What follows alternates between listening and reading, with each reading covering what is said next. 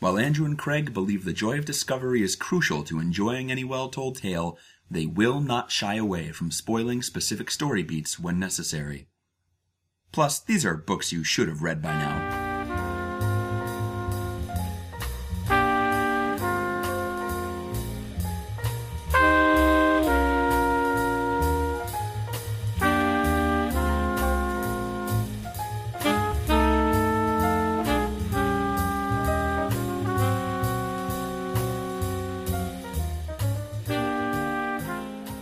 So tell me about the movie World War Z. Wait, I thought we were going to do that on the show. I was trying to do a thing where I would just kind of start the show informally. Oh, okay. All right. Well, okay. Try it again. So tell me about the movie World War Z.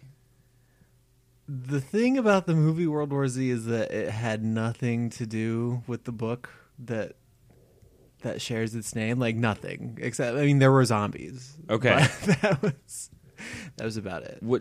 Was it good or was it bad? Did that matter? I gave it a B minus. To Susanna whom? Susanna gave it a C plus. To whom did you give these grades? Like, I just gave the movie a grade. Was there a man at the end collecting slips of paper with your grades on them? There was a quiz. There was a quiz. No, because I wasn't planning on going to see it because it looked dumb in the trailers, and then like the New York Times review of it came out, and it was like, oh, this is okay, I guess. And that was basically my reaction. It's like it was okay, I guess. Yeah, I read a review. I think it was the Slate review that was like it ended with Brad Pitt like quoting an interview of his where he'd said he wanted to make a movie that his kids could go see as a family. Yeah, I mean, like an action movie, and how old are his kids? I don't know, but the writer's reaction was like, "Well, at least they'll feel safer knowing their dad is the action hero." Like that was like the takeaway. It's the summer of making movies, action movies for your kids, I guess. That was the thing about it, is that even the violence in it, it was edited to be PG-13 because half the time in the action sequences you had no idea what you were looking at. Yeah. It was one of those, it was like edited really quickly and they just expect big, like blurry, loud shots to convey the action to you. Zombies don't feel like PG-13 material. Yeah, and maybe that's like the Romero, like the super graphic original, like the original zombie movies that Did you know that Max Brooks goes around giving lectures as some sort of zombie expert? Did you know that? Like in some kind of character? No, that's his field of scholarly study. That's just his thing. Like, I think it started as like he would give a quote unquote reading of World War Z, which he just shows up and talks about the impending zombie apocalypse like it's going to happen.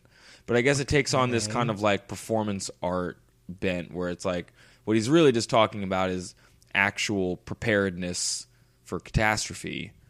He just happens to be using a catastrophe that does not exist. You know what I mean?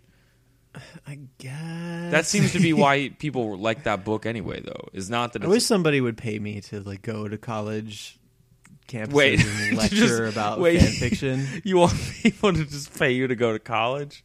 Is that a scholarship? I mean, I would do that too, I guess. But that's like the opposite of how it works. All right, so this is Overdue. It's a podcast about the books that you've been meaning to read. We've been talking about World War Z, which was a book that we already read. My name is Craig. My name is Andrew. Yeah, it's about the books you've been meaning to read and the movies that are based on them. And the movies that are based on those books. And sometimes those movies are okay, and sometimes those movies are just fine, I guess, is what you said, right? What's the difference between okay and fine? Can you go back over that for me? It's okay. It's okay. It did a good job. It tried, or it's... That's how I feel about World War Z. Yeah, it's okay, but if it's fine, it's like, meh, it's fine. It was fine. Like, it didn't offend me. So what's the next level down? Are we doing like the books in a public school system and you rate the condition and it's like good, fair, poor, bad? Oh, is that the thing in the textbook? Like, yeah. It's like when we used to always sign like presidents' names inside of we would never write our own names inside of those books. Boy, that's hilarious. I'm just saying. What mischief you got up to in school? Okay, James K. Polk. You renegade. I would always use Taft because he was comically large. He was, yeah. He himself good was call. a joke. Is that story about him getting stuck in the bathtub apocryphal? No, I think it's for real. That's for real? All right. Maybe that's why Chris Christie got stomach staples surgery. Yeah, it's probably It's true. because he didn't want to be the next William Howard Taft if he like makes it to the White House. It's true. But if he makes it to the White House, he will prove to all of us that he is stronger than the storm. So Man, this is not even going to make sense for people who are not living in our region. But if you live like near New York or in New Jersey or in Philadelphia, and you've watched Hulu in like the last month, yeah. there's been this. I guess it's a commercial for like New Jersey tourism. Yes, of course. And they recorded this "We Are the World" style like goofy song about how New Jersey is stronger than the storm. Stronger than the storm. I've heard it And on how the you radio. should totally come gamble away all your money because Atlantic City's fine. or whatever. I honestly, not to be too uncouth, but I think Hurricane Sandy might be the first hurricane to get a jingle. Yeah. I don't think there was one for any other hurricane. I was gonna name like Katrina, and then I was like, no wait, I don't think I've heard of any other hurricane jingles before. No, I mean that's a thing down there though. Is like, at least as of a few years ago, when a few of our mutual friends and I started going, like, tourism was still depressed relative to what it had been pre-Katrina. But and maybe we would know better if we lived down there and we had heard the inspirational songs about how New Orleans is open for business. But I will make a gross generalization about New Orleans and assume that the music for whatever they came up with was probably a lot better than the Stronger in the Storm. Stronger than the Storm yeah, song. I mean, it would be, even if it wasn't known for jazz, I think that would be hard to do a song that was worse than Stronger Than the Storm. Did Chris Christie write Stronger Than the Storm? I hope so. I hope so too. All right, let's actually move on to the topic at hand. Andrew, So what? we talked about what we talked about so far. We talked about a movie Wait. that had the benefit of being like kind of based on a book. We talked about the hurricane and the commercial about it. We talked a little bit more about Chris Christie than I expected us to. Yeah. Welcome to Overdue. This is a podcast about how our conversation about books is long overdue. Oh no! Oh no! All right. Well, why don't you tell me about the book that you read for this week? Okay, the book that I read this week is Alice Walker's The Color Purple. Wait, is it a Which- question? No, it's not a question. It's The I'm Color just- Purple. It's The Color Purple by Alice Walker. Okay. No punctuation implied or, in actuality. Now, if we were stuck in an elevator for, say, 15 seconds and you needed me to buy this book from you right now, what would you tell me it was about?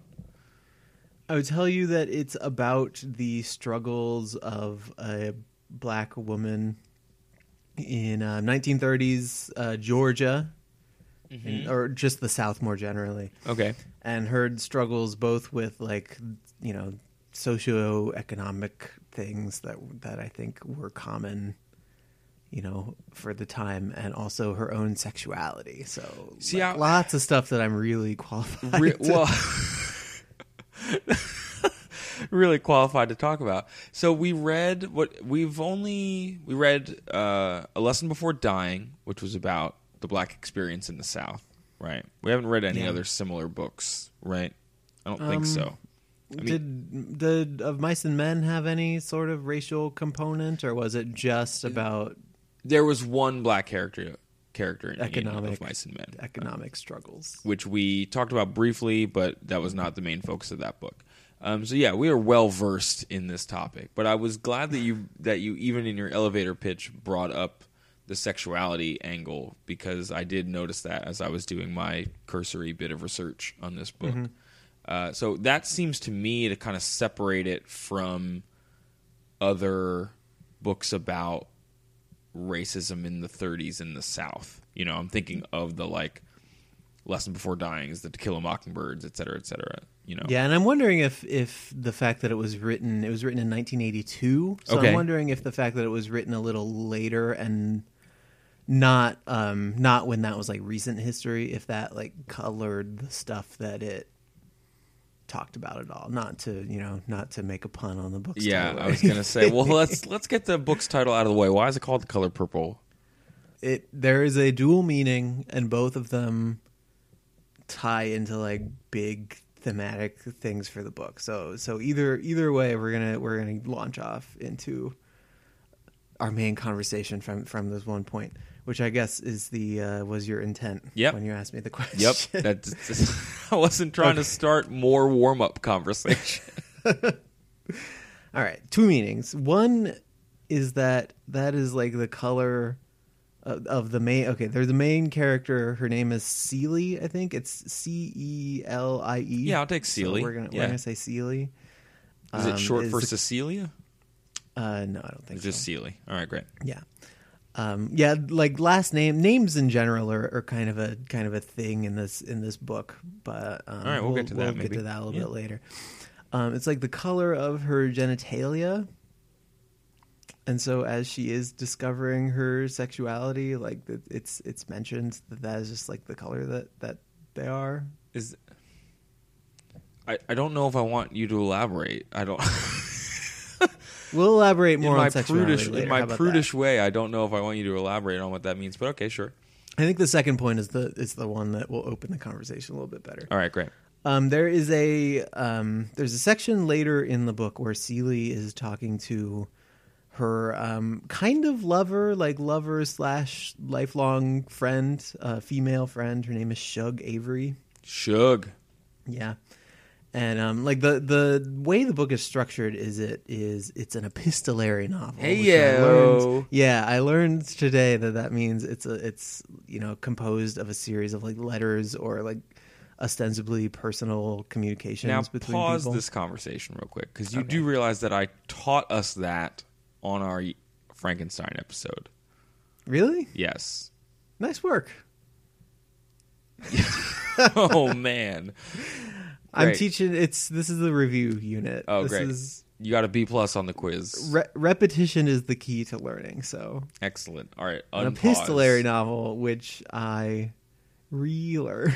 Oh my god. So who's writing letters to whom? Really don't. Most of the book is it opens with Celie writing letters to God, Oh, okay. and there's a point in the book where Celie and Chug are talking, and Celie has this sister named Nettie who she's been out of contact with for a really long time, and she assumes that Celie assumes that Nettie is dead just because her husband is not. Like, Nettie's been writing her letters for years and years and years, and her husband has not given her these letters. Okay. So she's assumed that her sister has just been dead for all this time. And so she's kind of going through a stage in her life where she's been writing these letters to God, but now she feels like God is not, like, listening anymore. Okay. Are you there, God? It's me, Celie. Kind of. And so she and Shug are talking about this, and they're having a conversation about like what does God look like? What is God, and like how do you see God? And the stereotypical thing is God is like this old white dude with a beard. Yep. Do they talk about that? Yeah, and they're Shug is trying to explain to Celie like God made sex and God made all this stuff, and like this is what I think God is. And she's saying, and Celie asks Shug, if God is vain, because she says that God loves admiration. Mm-hmm. And Shug says, no, God's not vain. He just wants to share a good thing. I think it pisses God off if you walk by the color purple in a field somewhere and you don't notice it. Interesting. And so that's like the point in the book where the phrase "the color purple" comes up. So it's like a flower that stands out kind of thing. Yeah, or just like if you pass by something and you don't like wonder at it and you don't like appreciate it for what it is, Stop and smell the roses. Yeah, except like purple rose. Also have sex because God made it, is what you're saying. Yes, yeah. Okay. I mean, so yeah. The book is written as a series of letters, mostly from Seeley to God, and it's a little hard to get into like initially because it's written in this really strong dialect, I guess. I mean, it's the 1930s and it's the South, and Seeley is very poor, and she is like, her schooling was cut off at a certain point, so she's like not, she's like lettered, but not especially well. So like, there's a lot of slang, and there's a lot of like broken language, and it takes a kind of a little while to penetrate and really get into the style of the book and start like noticing what it's saying instead of how it's saying it. Yeah, that's always a hard thing. I find reading dialect hard sometimes, and I'm never quite sure if that's just laziness on my part, or if I should be allowed to check out from a book or from something that's like written in a way that I can't quite understand it. Does that make sense? I think yeah. I mean, this is the kind of way I feel when I read Shakespeare, when it's not like annotated. But I think a lot of the time with dialect, and even just with specific authors, like styles of writing, I think it can take. You can get through like the first 10%, 20% of a book before it really starts. You really start to get used to it and start to like absorb more and like understand more directly and with less like internal translation. Does that make any sense? Yeah, well, to your point about Shakespeare, that's most performances, that's most experiences of going to see Shakespeare nowadays too, because the way that dialogue is laid out is not only are you dealing with speech that is just different in terms of words that get used regularly, but it's also the way that thoughts are constructed. Like, it takes time for your brain to get used to it, and then it does take 10 or 15 minutes or 10 or 15% of the story or whatever that is to kind of get in that headspace and then deal with it. We don't usually deal with a lot of heightened language, whether that be dialect or verse of some kind, in a lot of our mainstream entertainment. So that's always tricky. Mm-hmm. But so yeah, it's mostly letters, and through these letters, Seeley kind of tells God and by extension the audience about like she's a teenager, Mm-hmm. and she's being raised by Alfonso, I believe is her father's name, and he fathers 2 children by her and like takes them away, and she doesn't know what happens to them. She just assumes that they're dead. And eventually there's a guy named Albert who like takes a liking to Seeley's sister Nettie, and Nettie is like not interested. And so Seeley and Nettie's father married Seeley off to Albert, and like they go into this like loveless marriage, and Nettie is living with them for a while, but Albert like makes a pass at her, and so she runs off, and that's when she disappears from most of the story. And what is their standing? Like, what kind of community are they in? Where do they fall in that hierarchy? Does Seeley talk about that at all? It's like they're free. I mean, it's like post-slavery, but obviously things are not great for them. Like, they don't have a lot of money. It later comes out that Seeley and Nettie's father is not actually their father. He's their stepfather, and he just said that he was their father so he could inherit their mother's like estate. Oh, weird. So like, and that's like a late in the book revelation. That's 75% of the way through, you find out that this thing that's been like hanging over most of the book is not like quite as bad. I mean, it's still pretty bad, but yeah, of it's course. not like the incestuous thing is not a factor anymore. What was the whole deal with her mother's estate? Like, how did her mother have any sort of wealth or anything like that? Celie and Nettie's actual father was a store owner, Oh, okay. and he was actually doing pretty well, but he got lynched and was killed. So I mean that, and there's a section later where there's a girl named Sophie. So Celie marries Albert, and Albert has some kids from a previous marriage, and the only one of those who really factors into the story is Harpo, who is a the oldest and a man. Mm-hmm.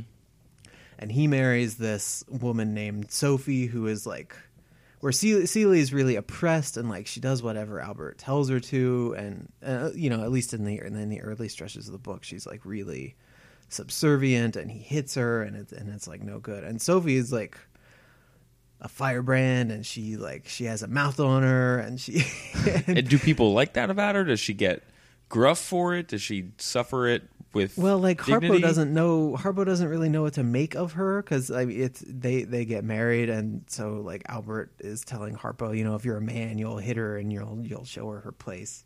Okay. But there's a section later in the book where the town's mayor and his wife like come upon like Sophie and her kids in town, and says, "Oh, your kids look so clean, and you look like you're doing so well. You should come be our maid." And Sophie's like, "Hell no!" Oh no! And then the mayor slaps her for sassing him, and then Whoa! she punches him in the mouth and knocks like 2 of his teeth out. Oh my god! And then gets thrown in jail for it. Sophie's the best. Yeah, I know. She's pretty good. I liked her a lot. Now, how do you find all this stuff out? Is this all Celie writing to God about this? This is all delivered in letters. And so the sense of you don't get a really great sense of like the community and the town, except that like lynching is obviously a thing. Like the best sense of community that you get is like this big sprawling kind of extended family that coalesces around Celie. And then there's Shug Avery, who is a singer, and she gets sick, and she comes to stay with like Albert and Celie, because it turns out that she used to be Albert's mistress. Okay. And then she's initially like really gruff to Celie, but then they grow to be friends, and then later on like lovers as she kind of helps Celie discover things about herself. And so like there's that small family, and then like Harpo and Sophie and their children are kind of a family. And then when Sophie, like, because Harpo is trying to beat Sophie, she leaves him, and so he takes up with this girl whose name is Mary Agnes, but everybody calls her Squeak. What? And they change their house into like a little kind of not quite speakeasy, but like a little like just a place where they have singers and people come and drink and hang out and stuff, like just a bar, I guess, would be the best way to describe it. Yeah, that's a word you could have used. If I thought about it. Okay.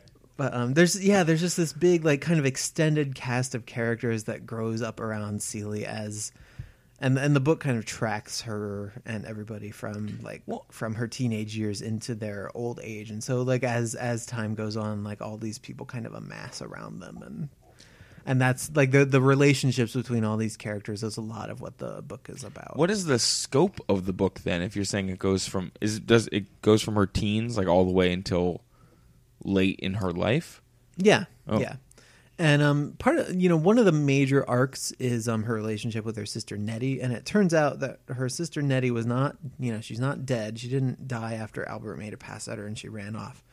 She is in Africa with a pair of missionaries. Okay. And these missionaries just happen to have adopted Celie's kids that their stepdad gave up. Weird. Coincidence. And so I think it's a little more than halfway through the book. Celie and Shug like liberate these letters that Albert had hidden in this trunk, like hidden away from them, and start to read them. And so for long stretches in the last part of the book, you get in the same way that you've been reading Seeley's letters to God this whole time, you start to read Nettie's letters to Seeley. And the tone, like, Nettie is, like, really educated, and she has a really strong command of the English language, and so there's a really clear, like, tonal break. This like, stylistic break. And one of the things I thought was kind of neat is that I think after, like, there's a period after she starts getting Nettie's letters where Seeley starts writing letters to Nettie instead of to God, because she's having like that crisis of faith that we talked about a little bit earlier. Of course. And you can sense that her language, her like grasp on English gets a little better, and it's never explicitly mentioned. Like it's not even commented on in the book. And even if you read like the Wikipedia or summary or something, like it doesn't talk about this, but like. And I don't know if it's because she's trying to impress Nettie when she's writing to her, or because like the effort of reading Nettie's like very well constructed letters have made her language better. But like the language in her letters becomes less like there's a little less dialogue, a little less slang and like shortcuts. Like there is like all through the book when she says asked, like when she writes asked, she writes asked, like AST. Mm-hmm. And they're like in one of the very last letters, she starts to write, ask. With a K of 17. What? So like, what do you think? I don't know. I thought that was kind of interesting to read. Yeah. What do you think that's coinciding with in terms of the arc of her character? Like, what is changing in her other than that?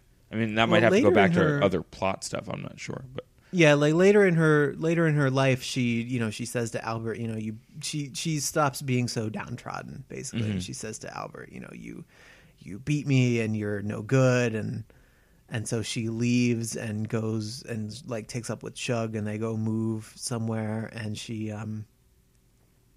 starts to make these pants. All right. And all right. And so like there's this whole section of the book where she makes these pants that are just for Shug, and because Shug is on the road a lot singing, and she's like eating bad because she's on tour, she makes them with like an elastic waist, and like and so she starts making these pants that are like really well like finely tuned to individual people's like needs. Oh, and weird then, comfort pants. Yeah, and then like Alfonso, her stepfather dies later, and she inherits like his house and that store, and so kind she of gives her some to, independence. Yeah, like she starts a store, and she's making pants, and she's selling these pants for a living, and she becomes more like self-reliant and self-possessed. And, content. And even later on in the book, like Albert mellows out, and they don't like resume a sexual relationship because obviously Seeley does not swing that particular way.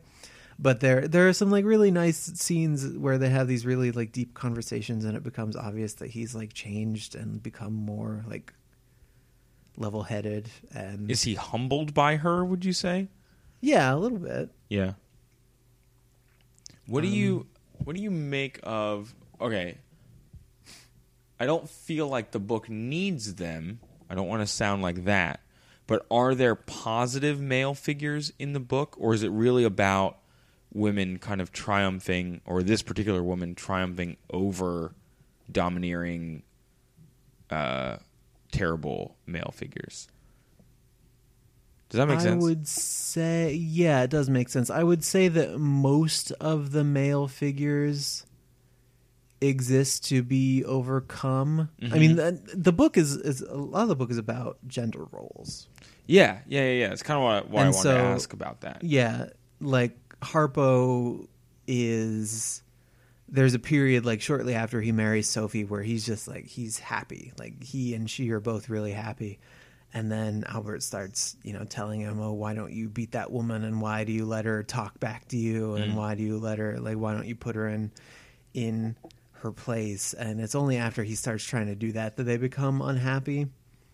So like he's made to feel like less of a man because of the way that he is, and because he's trying to be a man in like the eyes of his father or his culture. Like it brings unhappiness. Yeah. Down onto his head. There's the missionary couple that Nettie is with. Their names are Samuel and Corinne. For a long time, Corinne thinks that Samuel and Nettie had a relationship because the kids look like her. Oh, but it's because because she's their aunt. Yeah, of course. And she has they have this deathbed conversation where Nettie says, "Oh no, I'm their aunt," and it's not instantly, but Corinne believes her on her deathbed. Yeah, and then yeah. Later, Nettie marries Samuel, who is who I think in all of the book is the only straight up good Okay male guy figure. Yeah. He's the only one who's not some awful wife beater. To that end, are there any kind of reprehensible female characters that are making it worse, or is everybody kind of like a band of sisters? By the end, it's very Band of Sisters. Okay. Earlier in the book, when Celie is more subservient and less less assertive, I don't want to say that there are implications that she's that's a problem or something, but it's she's clearly not happy, and she gets much happier after she finds herself. Does that make any sense? Yeah, I think so. But I think it happened. But there aren't women who are fighting for the status quo or anything. It's a very, given that it's about African American characters in the South in the 1930s, it actually is a very positive book. It ends happily, which I was not expecting. After you read these letters for years and years and years, finally, Nettie and her family, she marries Samuel after Corinne dies. Yeah, yeah. And they have a happy family, and the book kind of ends after Celie has kind of found contentment and is happy, and then her sister comes back, and it ends very well, and you would maybe not expect it to be this uplifting and empowering, I guess. Yeah, it's life affirming in that way. Yeah. All right, yeah, because I'm just kind of intrigued by what the power structure is in that book and what kind of makes it endure the way it has, if that makes sense. Because, I think, Oprah was in the film that was made of the book, and then I think she was responsible for bringing that film to Broadway as well. Yeah, I believe this is another Oprah's Book Club book. Oh, I yeah. want to say. We keep reading those. It's not... Well, I think I guess there's this stigma that they have, because I feel every time I think of Oprah's Book Club, I just think of The Secret. Yeah, that's different. I think. But it's not. But they're not all like that. No. I mean, all right, so we've kind of been dodging around the whole sexuality thing for a while. We've been talking about, women getting what they deserve in a good way, and, coming around and finding their true purpose in life. But it sounds like, anyway, that this kind of is coinciding with some sort of sexual awakening. Is that true? Yeah, and the real turning point, I think, in Celia's life is she's talking with Shug about... Shug is talking about how she really enjoys sex, and how when she does it with someone who she really likes, that feels good and she wants to. And Celie is talking about how it's only ever been a chore, and it only she kind of just wants it to be over. And so Shug is tells her about her genitalia and how to manually stimulate herself. And then later on, they kind of become... They don't become exclusive. They don't... Oh, interesting. That's not the kind of relationship they have, but they do become... Shug is instrumental in awakening Celie's sexuality and making her realize that it's something that can be pleasurable and can feel good. And so that's a real turning point in her character, from the downtrodden character that she is initially into the self-possessed, pants store owner that she is by the end of the book. Well, I really like that she makes pants. I don't know why I get such a kick out of that. I can see your face lighting up every time you're like, she makes pants. Because just in the book, you can tell how happy making pants makes her. No, fair enough. How graphic is the book? Is it... Because it is told from her perspective to God, right? It's. I mean, they talk about. They talk that when they're talking about her vagina, they talk about her little button, Interesting, of course. and that's like, and they talk about like breasts, and they talk about other things. I mean, it doesn't linger too long on any of that stuff, yeah. but it does. It doesn't exactly dodge around it either. She's not writing You know? porn to God. No. And she's not like describing masturbating all the time or something. Like, Yeah. It's more another stop in like her character's journey to being happy than it is about and discovering like what makes her happy and what makes her feel good than it is about like describing, you know, blow by blow how she comes to peace with her sexuality, you know? Yeah. Now I know that sounds like everything we've talked about has primarily been about like gender and sex, but when we first started talking, we were also very aware that it is a novel with a keen sense of race relations. Like, how does that factor in on top of it? You know what I mean? Yeah. I mean, you don't see a lot of white characters directly in the book. I mean, Okay. there's the mayor who Yeah, true. who Sophia punches. And have I been calling her Sophie this whole time? Her name is Sophia. Yeah, you were calling her so. You are on like a friendly basis with Sophia because you think she's great. Me and her go way back. Yeah. she's just Sophie. She's- No, her name is Sophia. I'm sorry. I apologize to. all You the big apologize Color Purple fans. to a fictional character. And that, I guess that yeah, you don't see a lot of white characters. Like you're aware of these characters like economic situation, but actually like Shug is a pretty successful singer. Seeley becomes a pretty successful pants merchant. So like by the end of it, they're actually, you know, especially given the location and the time, Yeah, like they're doing really well for themselves. interesting. So like yeah, there are just so few white characters in the book. There's one. So Sophia works for the mayor's family. Like she is she's kind of languishing in prison a little bit. So so her family like pulls some strings and like tells the warden of the jail that she's in that the thing that would make her the least happy in the whole world is not to be in jail but to be working for some white family. Okay. And so she basically ends up raising this white family's children, and the daughter of that family like comes up and has her own baby. And there's a scene where she brings Sophia this baby and is like trying to get Sophia to say, "Oh, isn't he the cutest baby? Couldn't you just eat him up?" And Sophia's like, "I don't feel anything for this baby because like he's going to be brought up to hate me and to like look My down God. on me." Yeah. I guess she's right though.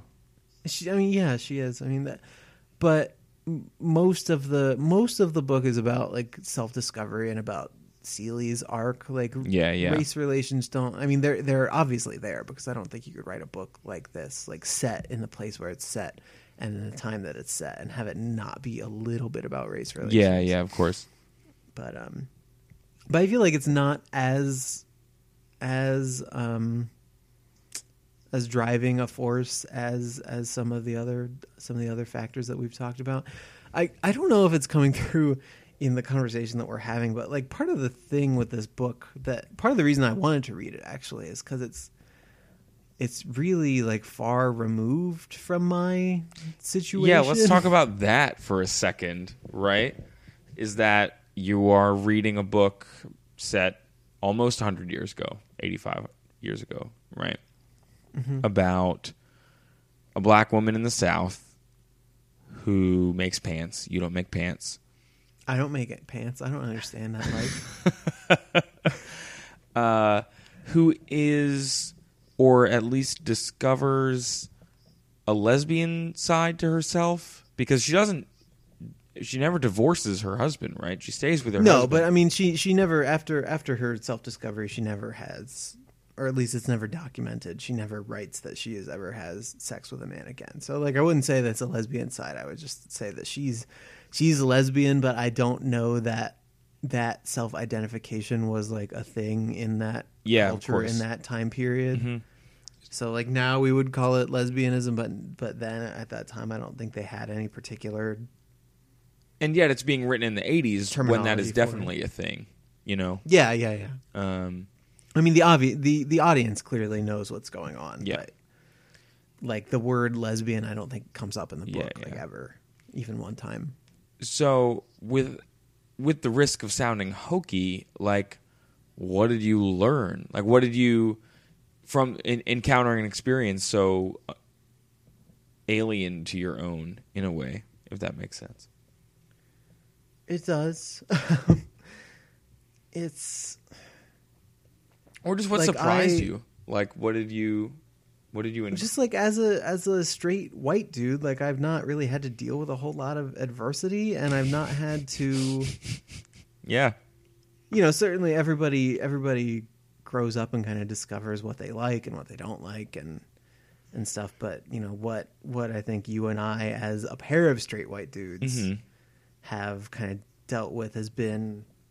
You know, it's been kind of like what's expected of us, and we really haven't had to buck any trends, or like we've never had to wonder like why are we sexually attracted to the things that we are sexually attracted to, you know? Yeah, there was that thing floating around on the internet a couple weeks ago, or maybe a couple months ago, that was that, like, I don't know if it was some sort of meme of going up and like asking straight people like, hey, when did you first realize you're straight? Like that was like a thing that was going around. Yeah, so like we've never had to do that. There's not been a moment where we discover, oh, this is why I've never felt this way about anything in my whole life. It's because I don't feel the way everyone else feels. Like we'd feel the way that quote unquote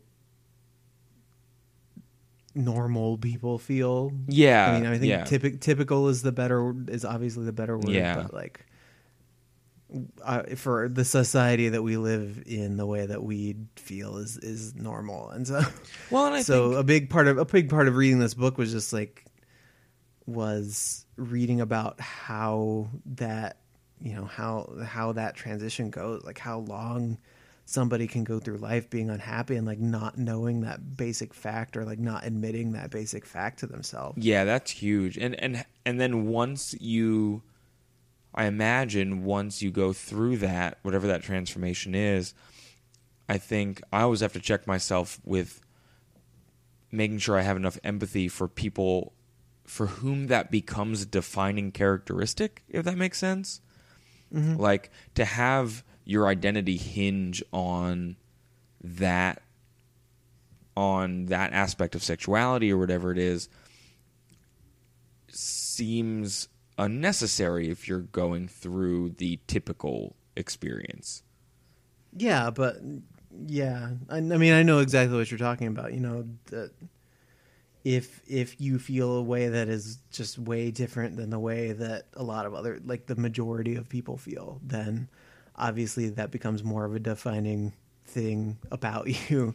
Because especially for people who feel like they need to advocate for it to make it easier for other people to make that discovery about themselves. Yeah, for that courage, and then you kind of have to shoulder that courage as like your main thing, and then that changes what that thing is, because you know it's not as readily accepted. So you have to kind of trumpet it in a way that you don't have to trumpet other things.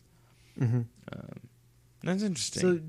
So yeah, I mean, I don't know if learn is the right word. It wasn't like I was totally in the dark about that, but as somebody who is not really, I would say, in the target audience, like, you know, to the extent that something like this has a target audience, Mm-hmm. That's like what spoke to me the most, or like what struck me the most emphatically. In an age where we are dealing with homosexuality in America, at least, as a, you know, legislative issue, like we are like fighting this battle right now, do you think this book has extra resonance?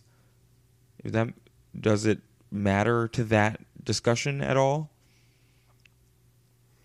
This book is way more about the personal relationships than To it is that, about yeah. than it is about legal relationships Oh, or of like course, or official relationships. Like it's much more about people discovering what makes them happy and like who they are. And I think that's really important to the legislative effort. I mean, that has obvious implications for anything else that for anybody who lives their life like outside of the quote unquote norm. Yeah. You know, that has obvious implications. But yeah, this is a lot more about the personal journey of Celia in particular. Which I think you're right to say that actually probably has more weight than writing a pointed political novel. You know what I mean? Yeah, because I mean, people even people who are like out. A lot of the time, the story of how they became out is still very like personal to them and very like something that they don't talk about lightly. And so I think that a book that deals so closely with somebody going through these feelings and like finding this stuff out about herself, I mean, that still carries a lot of weight now, 30 years after it was written, in an age where it's not become automatically acceptable to be that way, but it is, I think, become much more acceptable, and I think the winds are clearly blowing in that direction. Yeah, while I would say one of the hurdles to it becoming even more widely accepted is the rhetorical aspect of the argument. So something like this potentially can neutralize that, or at least help people like you and me who haven't had to go through something like this, something so confusing and so bewildering. It can help us understand to some extent like what it's like to make that realization. Yeah. I mean, I really, whenever we talk about stuff like this, I really hope that people aren't like listening and being like, "Oh, you poor white boys, how little you know." I think they're always doing that, even when we're not just reading books like this. But that's neither here nor there. Yeah. So yeah, I mean, obviously, this book is very dense, and there are a lot of characters in it, and there are a lot of like small relationships that are part of the tapestry that we haven't really gone into. But I think, even more so than the race. I think. I mean, the race is obviously a factor, but I think sexuality and like self-realization are the really big things that I took away from this, and like the reasons to keep reading it now. Great, if that makes sense. Yeah. So no, I'm with you. Yeah, so that's what I got. That's The Color Purple. That's The Color Purple.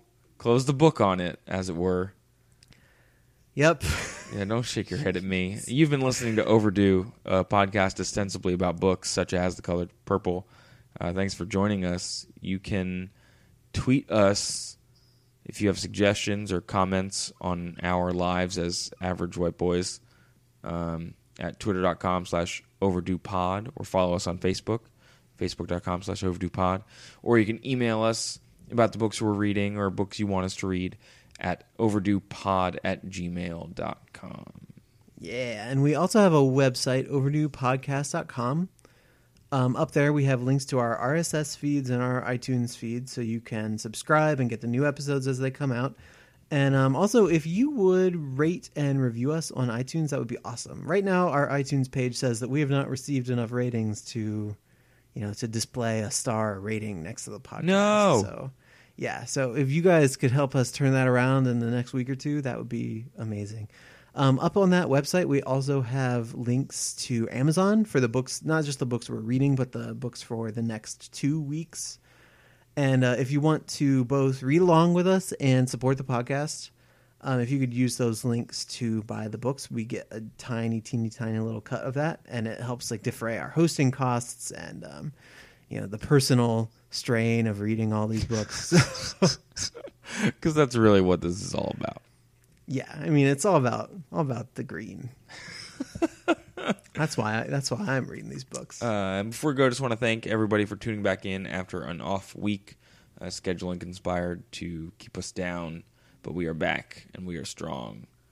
and we are stronger than the storm. I was just going to say. I think that'll do it for this week. We'll see you next All time. right. Yeah, thanks, everybody. Bye.